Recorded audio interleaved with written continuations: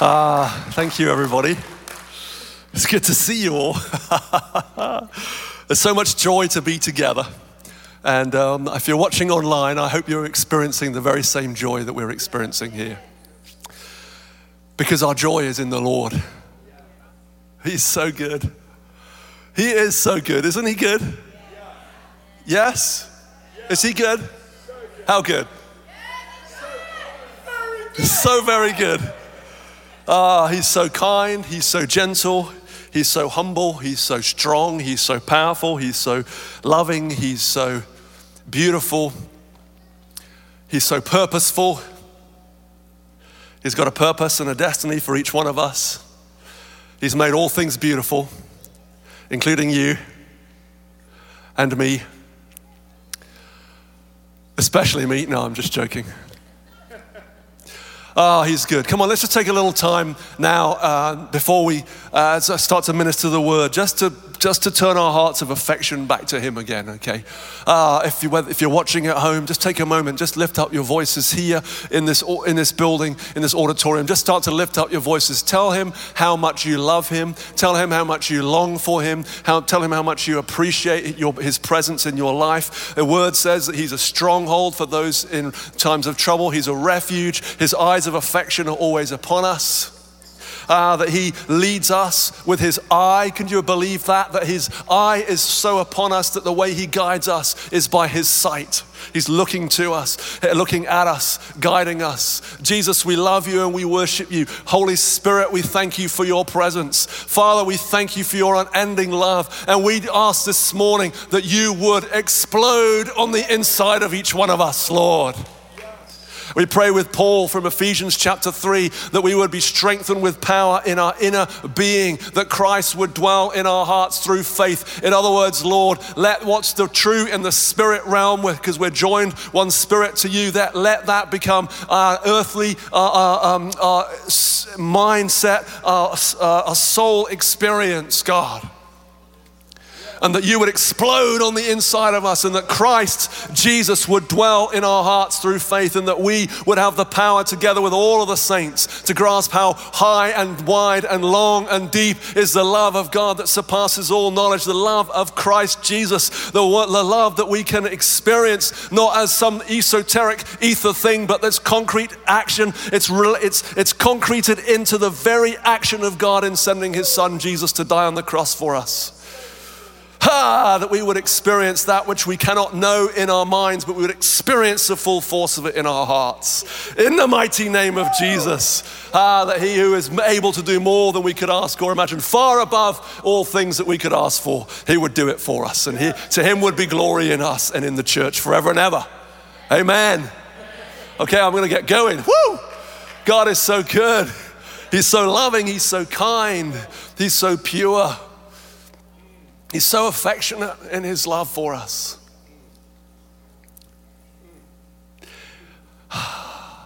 You know that you're the apple of his eye. You know that when he thinks about you, he smiles. When he looks at you, he's got a massive grin on his face. He's not disappointed in you. He loves you. He's for you. He's with you. Not only is he for you and is he with you, but you know, the Bible says that he is ever interceding for us. How many of you are sort of not particularly satisfied with your prayer life? How many of you feel like I could pray longer? I could pray more. I could definitely be more, there's more, but you know, there's life and there's other things and you know, carnal pleasures of watching TV or whatever, you know, there's just stuff that goes on in our lives, right? And how many, you know, we think, I'd love to be able to pray more. Here's the good news. Jesus is praying for you all the time. His very presence in heaven is prayer to the Father, saying, here I am, Lord.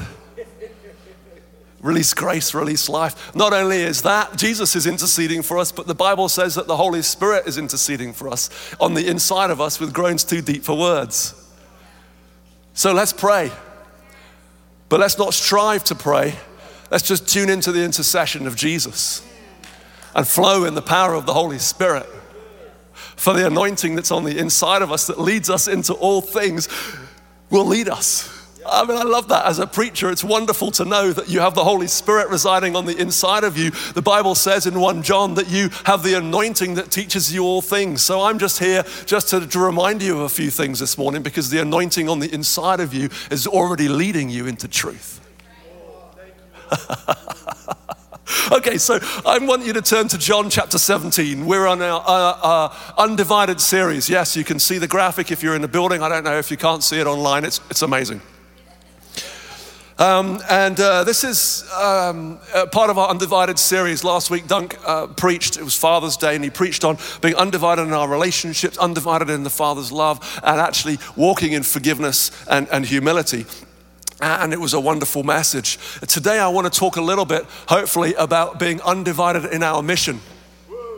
Undivided in our call from the Lord. And I want us to look at 4 verses in John 17. So this is Jesus's prayer. It's probably called in your Bible, the title might be the high priestly prayer. This is Jesus, who the Bible says is our high priest. He's the one that's gone before us. He's both the sacrifice and the one who offers the sacrifice as the high priest. And he's there. He's about to go to the Father. He's about to go to the cross first. He's going to take the sin of the world upon himself. And this is his prayer. It says at the beginning of chapter 17 that he lifted up to his eyes to heaven and he prays to the Father. And it's really recorded for our benefit. Because Jesus and the Father had this great relationship. He was praying all the time, and we don't have all of his prayers, but this prayer was recorded for our benefit.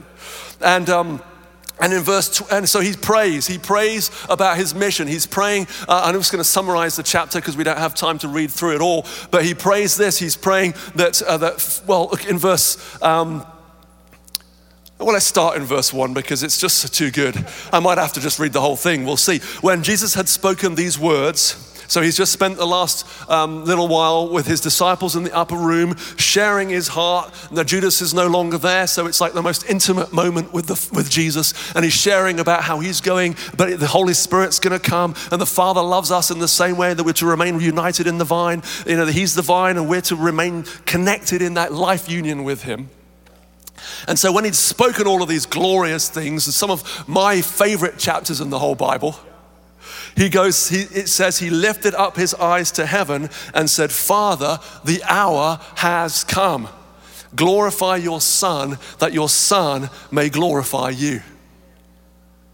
Since you have given him authority over all flesh to give eternal life to all whom you have given him, and this is eternal life, that they know you, the only true God, and Jesus Christ, whom you have sent.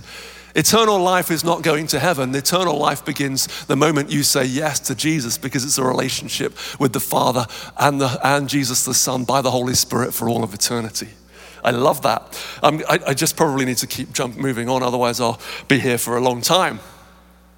Let's go to verse 6. I have manifested your name to the people whom you gave me out of the world. Yours they were, and you gave them to me, and they have kept your word. Let's jump down to verse 11. I am no longer in the world, but they are in the world, and I am coming to you. Holy Father, keep them in your name, which you have given me, that they may be one, even as we are one. While I was with them, I kept them in your name, which you have given me. I have guarded them, and not one of them has been lost, except the son of destruction, that the scripture might be fulfilled. Isn't it comforting to know that Jesus is guarding you? Yeah. And you're not going to get lost. It's not like he's going to forget you and then come back and go, oh, wait, where's that son of mine? There was 100, but now there's only 99. Right? Let's go to verse 20. And I do not ask for these. So he's been praying for his disciples. Then he comes in verse 20. He says, I do not ask for these only, but also for those who will believe in me through their word. Okay, pay attention, everybody. That's you and I. Okay, so what he's about to say is for you and for me. And he says this. Let me read that again. I do not ask, verse 20, I do not ask for these only, but also for those who will believe in me through their word. Jesus praying for us 2,000 years ago. He's still praying today. That they may all be one, just as you, Father, are in me and I in you, that they also may be in us, so that the world may believe that you have sent me. The glory that you have given me, I have given to them, that they may be one, even as we are one. I in them and you in me, that they may become perfectly one, so that the world may know that you sent me and loved them, even as you loved me. Incredible passage of scripture. I mean, I come to this scripture actually with a little bit of trepidation, to be honest, because it feels so deep. It feels so rich and like depths that you can't really plunge, but we're going to have a go at doing that. Verse 21, Jesus' prayer is this: that they, us, we all, everybody, every believer in all of the world, that we may all be one. Jesus is saying, his desire, his prayer is that every single one of us would be one, in the same way that when the disciples were praying in the upper room in Acts chapter 2, it says they were of one accord. That word one accord means one, it was like they were one self. That there would be such a sense of unity and togetherness that you couldn't tell whether you couldn't see any division or divide between the people of God as the body of Christ. They have different functions, but they're connected so powerfully and so beautifully together. It would be one body. Jesus is saying, this is his prayer, may they all be one. Well, how? Just as, Father, you're in me and I am in you. How does that oneness look like? Well, that oneness, that level of intimacy, Jesus is saying, he's able to say, if you've seen me, you've seen the Father, just two chapters before. In other words, there was such a sense of closeness and togetherness that you couldn't actually tell where Jesus was and the Father was, because they were one. It was Jesus, when Jesus was on the earth, by the power of the Holy Spirit, the Spirit is the Spirit of the Father, and the Spirit of the Father was in Jesus to manifest the Father to the world, such that he was able to say, if you've seen me, you've seen the Father. And in the same way that the Father was able to say to Jesus, he is called the everlasting Father in Isaiah. So there's this intimacy, this oneness, this connection where you couldn't actually tell, in one sense, where Jesus finished and the Father started. But at the same time, Jesus says in Matthew chapter 11, he says, nobody knows the Father except the Son, and whom the Son chooses to reveal to him, and nobody knows the Son. In other words, there was such a level of oneness that what Jesus manifested wasn't himself, he manifested the Father. And so Jesus and the Father are one together. If we weren't in this COVID season, I would probably illustrate this, but I don't want to get everybody too close to each other. Okay? But you can imagine, if I'm the Father, and then this is Jesus. In fact, I think my children could help me with this. Would that be okay, Sarah and Izzy? I know you're very reluctant about that, I can see.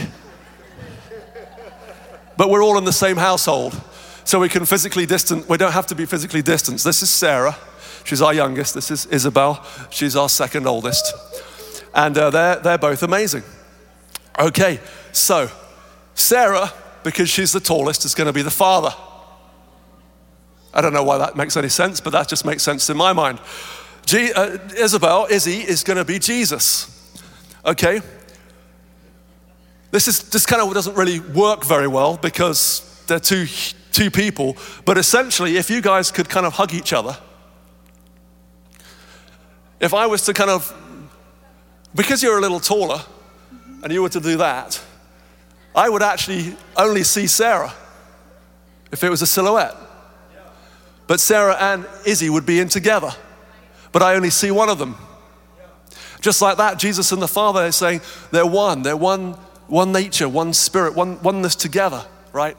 And Jesus says, okay, I want them to be one just like we are one. Me and you and me together. Now we're all, I'm going to go to the back, not just because I'm taller. That we're one together. And actually, Ash, if you want to come up, make this a whole family affair. You can come right here, just because I like to hug you as well. We're all one. Because here's the reality of it. The Bible says that I'm one with Christ, But the Bible also says that Ash is one with Christ. And therefore, if Ash and I are one with Christ, therefore we must be one with each other. Oh, kiss, kiss, kiss. What a great place. Verse 23, Jesus says the same thing. I in them and you in me, that they may become one. So we are together. Jesus' prayer is this, that we as a people would be manifest such a sense of togetherness and a sense of connection of heart and a strength of relationship that there would be no separation and no divide between us. I mean, this is Jesus' prayer just before he's about to go to the cross. And it's fulfilled. What I love about this, even though we can look at the denominations and you can see, there's however many thousands and thousands of denominations. The reality is at one level, at the individual level, Jesus' prayer was fulfilled because when he went to the cross, we and him were fused together relationally with him for all of eternity. And so when Jesus was raised from the dead, we were raised from the dead because the Bible says we've now become one spirit with him, right? And so Jesus' mission was to go to the cross, and on the cross, the Father and the Son the cross dealt with the payment of sin.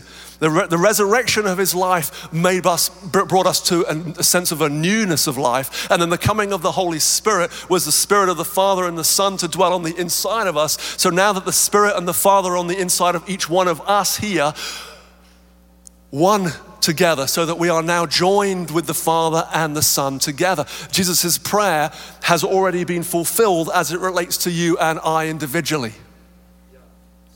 Because you are one with Christ. Why is that important? Well, it's important because we're not somehow trying to get hold of a God that's out there, hoping that we can draw him somehow near to us by our good deeds, our prayers, our worship, our fasting, our whatever. Somehow it's like, oh God, come, come, come. But actually, no, God is already on the inside. The power of heaven, the life of heaven, the joy of heaven, the freedom of heaven, the ability of heaven, everything that heaven is now on the inside of you and I. Well, I'm glad that 3 of you are excited about that. And so we're one together. And Jesus thinks it's so important that he asks the same prayer twice. Verse 21, verse 23, same prayer. Just like I'm in you and you're in me, may they be in us. But in the verse 23, he takes it on a little further. Because he then starts to say, he then goes on to, the prayer is, so that they may become perfectly one. And so there's this dimension that the Holy Spirit wants to bring us into in ever increasing measure. And that word perfectly actually means to consummate. It means to reach the end stage. It's to travel through, work through a process, and then that at the end, and get to the end of that process, right? One of our eldest daughter, Hannah, is marrying Paul, one of our staff members here, in a couple of weeks' time. It's very, very exciting. We're very proud of both of them. But we have a process to go through. In fact, we've had 2 or 3 processes because of COVID, right? First process is, plan a wedding, or we're going to have it at a particular venue with X numbers of people, and then, or maybe not, and then so redesign that process, and maybe not, and redesign another process. And so now we're in a much smaller setting, in a different location. But we're still working through a process. And in a sense, that process is good. But the point of that process isn't for a party. The point of that process is so that 2 beautiful people can say, I do, and become one flesh together. And start a whole new life together. We went to see their house yesterday. So exciting and so terrifying at the same time. I just realized Hannah's at the back. I could have had you come up here as well. But the point is, there is a journey in the engagement to the perfection point, which is the wedding, And then there's going to be another process of perfection through the marriage, right? So what Jesus is praying here is that they may become perfectly one. There would be a process that they would work through to reach the final conclusion. The final conclusion is that we are all one body. And so Jesus is saying, he's praying that we would actually start to manifest that oneness in ever increasing measure as we get our hearts transformed by his love. We're increasing that manifestation. We're learning to love each other. I love how, that story of Bob Jones where he goes to heaven, I think in 1972, sometime around then. And when he gets to heaven, God says to him, Bob, have you learned to love? And he sends him back from heaven, because he died, to learn how to love. And then he dies on Valentine's Day. But this oneness, it requires something. This is what God's looking for, what God's going for, is that we would so love each other. Jesus said at the beginning of this discourse in John 13:35, I think it is, he says, that the whole world will know that you're my disciples. How? By your love one for another. And so Jesus is saying the oneness, in the same way that the Father has loved Jesus, the Father now is loving us, and therefore we have to learn how to love each other, which starts with dealing with the issues of the heart. What Duncan preached last week, forgiveness, getting rid of judgment, anger, bitterness, loving ourselves, which is sometimes the hardest thing to do. It means allowing the Holy Spirit. We currently have a group of people that are getting some training for deliverance with Erica James. And, we're equipping, we're looking to help develop people. We've got other people in this community that will do prayer ministry, RTF, HeartSync, Sozo, Emmanuel, those sort of structured tools that will help us to deal with the issues of the heart. Paul says in Romans chapter 12, in view of God's mercy, because of all the wonderful things that he's done, offer up your bodies as living sacrifices. And then he says, be transformed by the renewing of your mind. And so we're to allow the Holy Spirit to birth in us his life, his joy, his purity in us. We're also to develop out of that place to develop healthier relationships. I love the Bible being so practical. Things like Matthew 5, where Jesus says, if you get to the altar and you realize someone has something against you, leave your gift there. Don't worry about doing this worship to God right now. The most important thing that you can do is go and be reconciled to that person. And then Matthew 18, where he says, if you've got anything against another, if your brother sins against you, go to him. And if he listens to you, you've gained a brother. What's the purpose of that? It's to gain a brother. Why? Because it's union, the oneness that God wants. Because the reality is, if I am in Christ, you are in Christ. And therefore we are both in Christ together. Therefore we should really get along. Because as far as I can tell, no, this is absolute certainty. I was about to say something that was a little dubious. Jesus himself is not schizophrenic. He's one. And so if we're both in Christ Jesus and we're loving Jesus, then we're loving each other is the same powerful thing. And so we have this, Jesus is birthing this, and this gives us these commands about relationships. I don't know what Jesus would have said if he lived in this age with social media. But he probably would have said something to the likes of, hey, if your brother sins against you, don't slam him on Facebook. Don't slag him off on Instagram. Don't go on a rant posting all manner of junk against them. No, go and talk to them.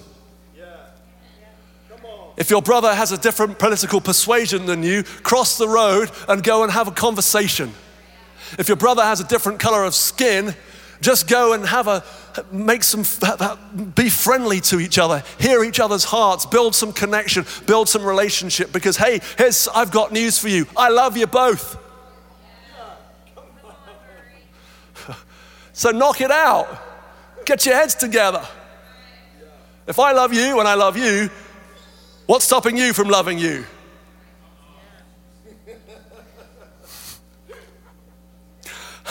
And I say that with a slight frown on my face and then realizing that actually I need that message more than anyone else. Because I am far from perfect. That's Ash is confirming. Very true. You didn't have to say very true. You could have just said true. But I'll take very true, that's fine. But I love you. Oh, you love me. Good, thank you. Phew. That's just like Jesus of you. Well done. So it's like, why do we slam each other on social media? Why do we throw stones? Why do we hold ourselves out from each other because of a political persuasion or because of socioeconomic standing? Lord, help us. What does it look like to be one body? It means to meet each other's needs. John the Apostle, he says this: if anyone has the world's goods and sees his brother in need, he doesn't give it to him. If you've got the world's goods, if you can help each other and meet their needs, and you see a brother hurting, you see a brother in pain, you see a sister in trouble, reach out, help them out, be the body, be one. One of the things I've loved about this season is everybody that's been online, that has been on, the connect groups that have been meeting online, week after week, even Zoom after Zoom. And as our daughter Izzy says, we've all been consumed. But faithfully meeting every week in our connect groups. Why? Because we're learning to one another each other. We're learning to look after each other, take care of each other, and be one together. That's a fulfillment of Jesus' prayer. Man, I really have to hurry up. Okay, so why is this important? Why is Jesus saying, I want them to be one? Well, look at this in verse 21 and verse 23. Jesus has some very specific outcomes in mind. I was thinking about this last night as I was going to sleep, and I thought about Snow White, the Disney cartoon from the 1940s or whenever it was, the Snow White and the Seven Dwarfs. And Snow White, she's so lovely and so, and she's like, says to the Seven Dwarfs, oh, do try to get along. Do try to get along. Well, that's what I remember. She may not say it, but that's kind of in my mind. And it's not like Jesus is just like a heavenly Snow White saying, oh, brothers and sisters, please try to get along. Oh, do try. Oh, try a little harder. No, he's got a mission. He's got a purpose. The Holy Spirit spoke to me a couple of weeks ago, and he said, we often think about what's our mission as a church. The Holy Spirit spoke to me the other day, a few weeks ago, and he said, the mission has a church, not the church has a mission. In other words, we as a body don't exist for the sake of each other for the sake of ourselves. We actually exist for the sake of each other. And then ultimately, we exist for the sake of God and his purpose and his mission. His mission is this: that the earth will be filled with the knowledge of the glory of the Lord, just like the waters cover the sea. That means the Triangle region. That means your workplace. That means your neighborhood. That means your home. That means your school. That the earth would be filled with the knowledge of the glory of the Lord, just like the waters cover the sea, and he's going to do that through you. The purpose of this union, this purpose of this oneness, Jesus says, is this: that the world may believe that you have sent me, verse 21. Verse 23, that the world may know that you sent me and loved them, and even as you have loved me. Guys, our oneness, our love for each other isn't just a nice additive, it is mission critical.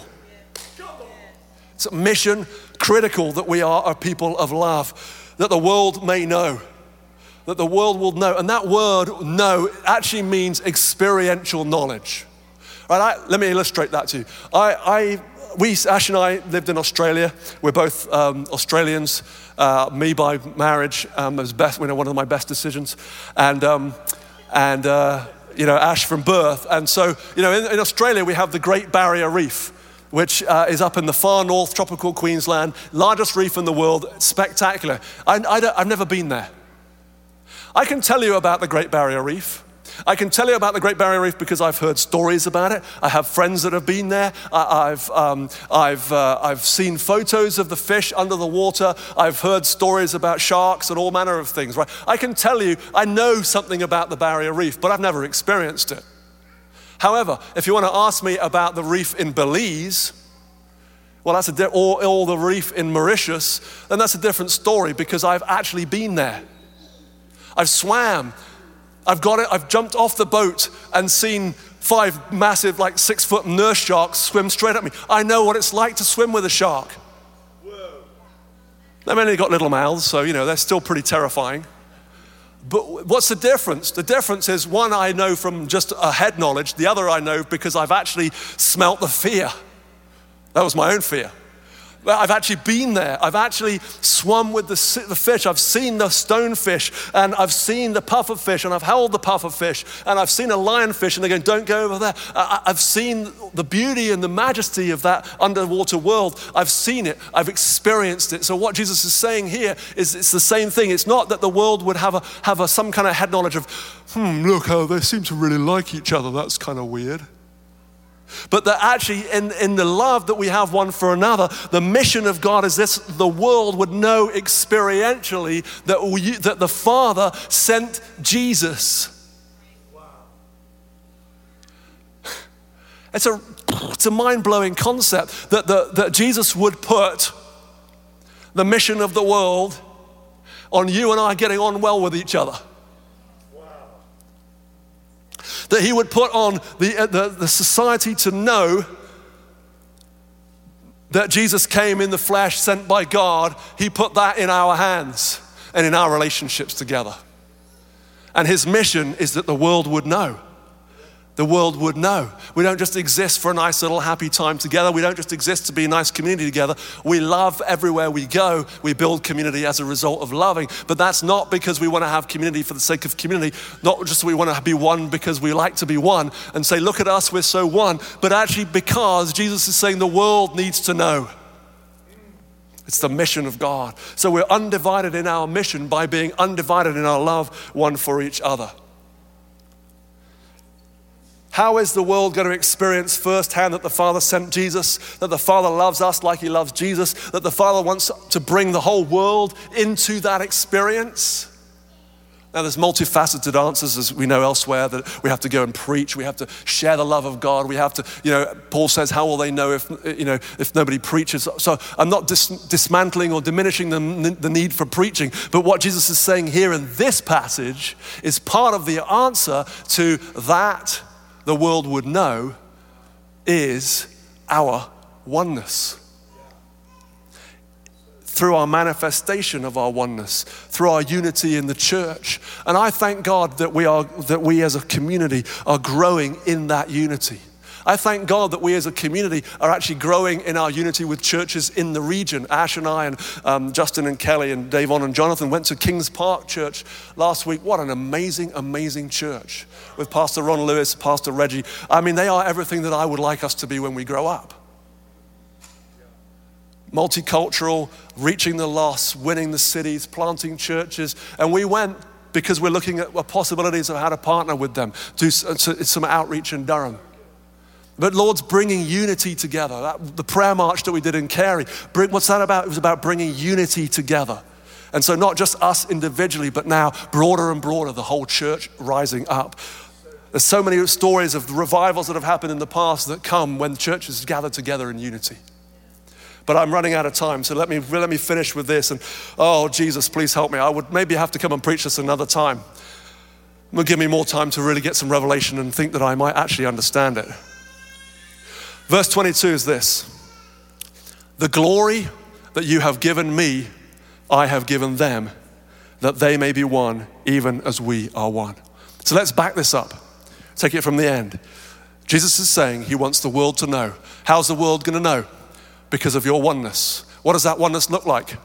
Well, that oneness looks like the Father and the Son and us all together in relationship together, where Christ is in us, the hope of glory, but we're in Christ, our lives are hidden with Christ in God, Colossians 3:3, that we are so wrapped up in God, and we're so full of God that we manifest and express God by the Spirit, right? But then what he goes on to say is that the means for that, the way that he's going to achieve that is, he says this: the glory that you gave me, Father, I have given to them.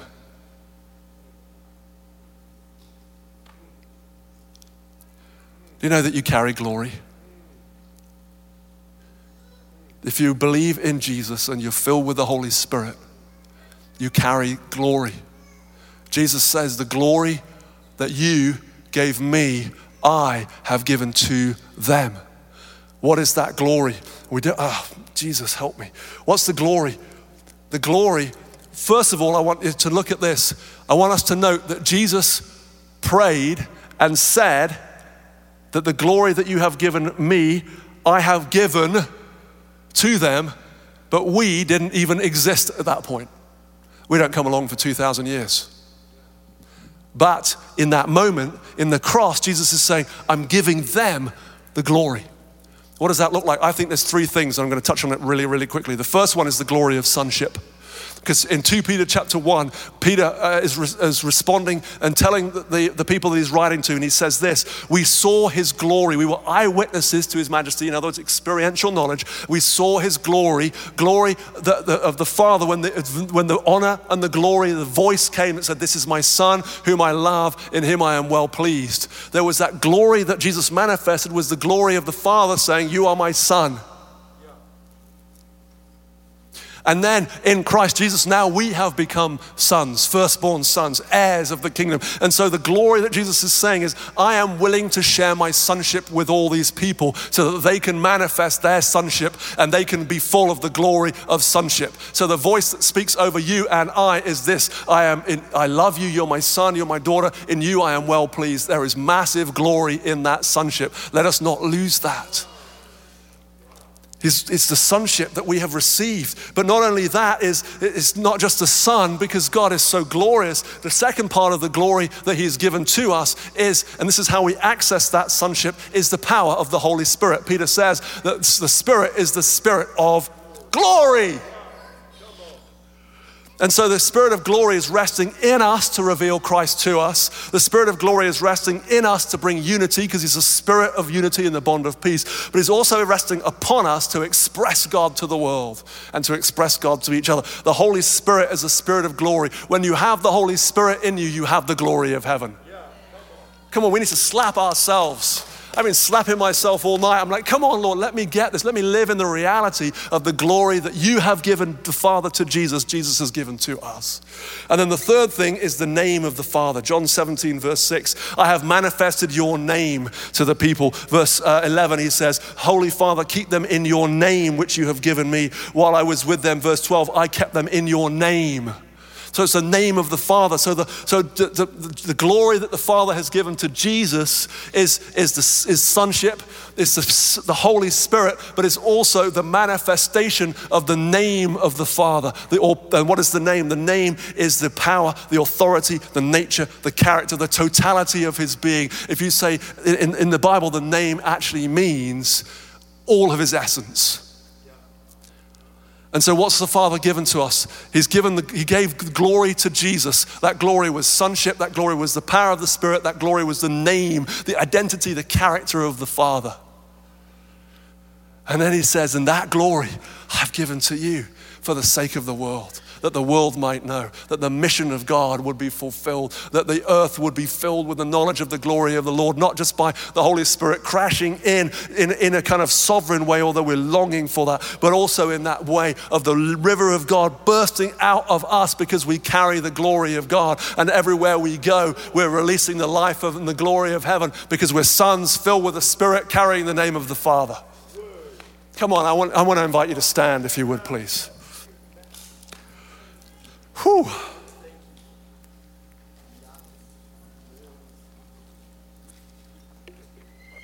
And here's my prayer is this. And I want to invite you to make this prayer yourself. Lord, help me to get this and live the reality of this. Help me to get this, not just as a head knowledge, but as an experiential reality. Help me to get this and then live out the reality of it. If you're watching at home, if you're in a home, ask the Holy Spirit. Holy Spirit, bring revelation, explode in my heart. Come back to that prayer that I started at the beginning. Explode in my heart, that Christ would dwell in my heart through faith, and that I would express and extend the kingdom because of the glory of God given to me. And I want to pray. I want to just invite you to, actually before I pray, it's actually good for you to pray. So just lift up your voices for a minute. Ask him to reveal himself to reveal the glory that he's put in you, reveal that glory to you, and make that your experiential reality. Let it be your swimming with sharks. Let it be your Belize moment. Let it be your experiential reality.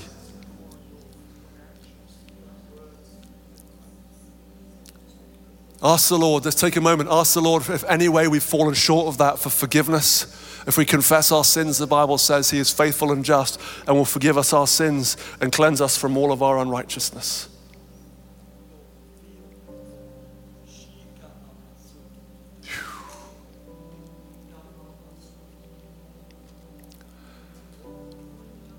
Holy Spirit, move.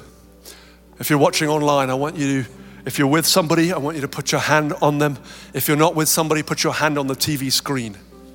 We're going to believe God for right now an impartation and an infusion of heaven. So if you're here in this building, just reach out your hand and put that on somebody if they're comfortable with you, if you're in your family groups. And if not, just stretch out your hand without necessarily touching. Let's just pray right now.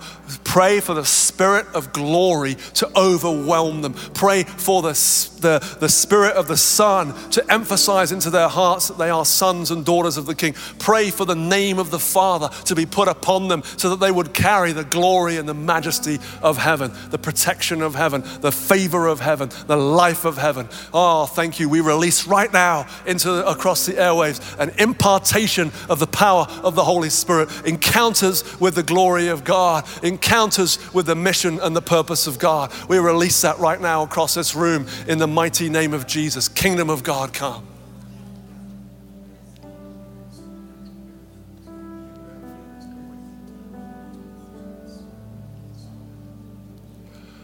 Thank you, Lord. And here's the thing, the power of the Holy Spirit is the power of heaven. That means that you can do things that you can't do in the natural. And so Jesus came not just to declare who God was, but to demonstrate who God was. And so part of this work of the Spirit, part of the infusion of heaven into us isn't just so that we can be nicer people. It's actually God coming upon us to express God to other people through signs, wonders, and miracles. Through the power of the Holy Spirit, through words of knowledge, through prophetic, through healing, through deliverance, through the things that people can't, bringing solutions that other people cannot get from the earth realm. We don't live in the earth realm. And one of the things we have to learn how to do, and I'm having to learn even through this COVID season again, is to train ourselves to say, I live in the kingdom. I don't live upon the earth realm. I live in the kingdom of God. I live in the supernatural realm. I live in the realm of heaven. Let's make one confession and one declaration together. I live in the kingdom. I am called in the kingdom. It's my environment. It's my home. It's like the air I breathe. I don't live on the earth realm. I don't live on the earth realm. I don't live on the earth realm. I dwell in the kingdom, in the glory of heaven.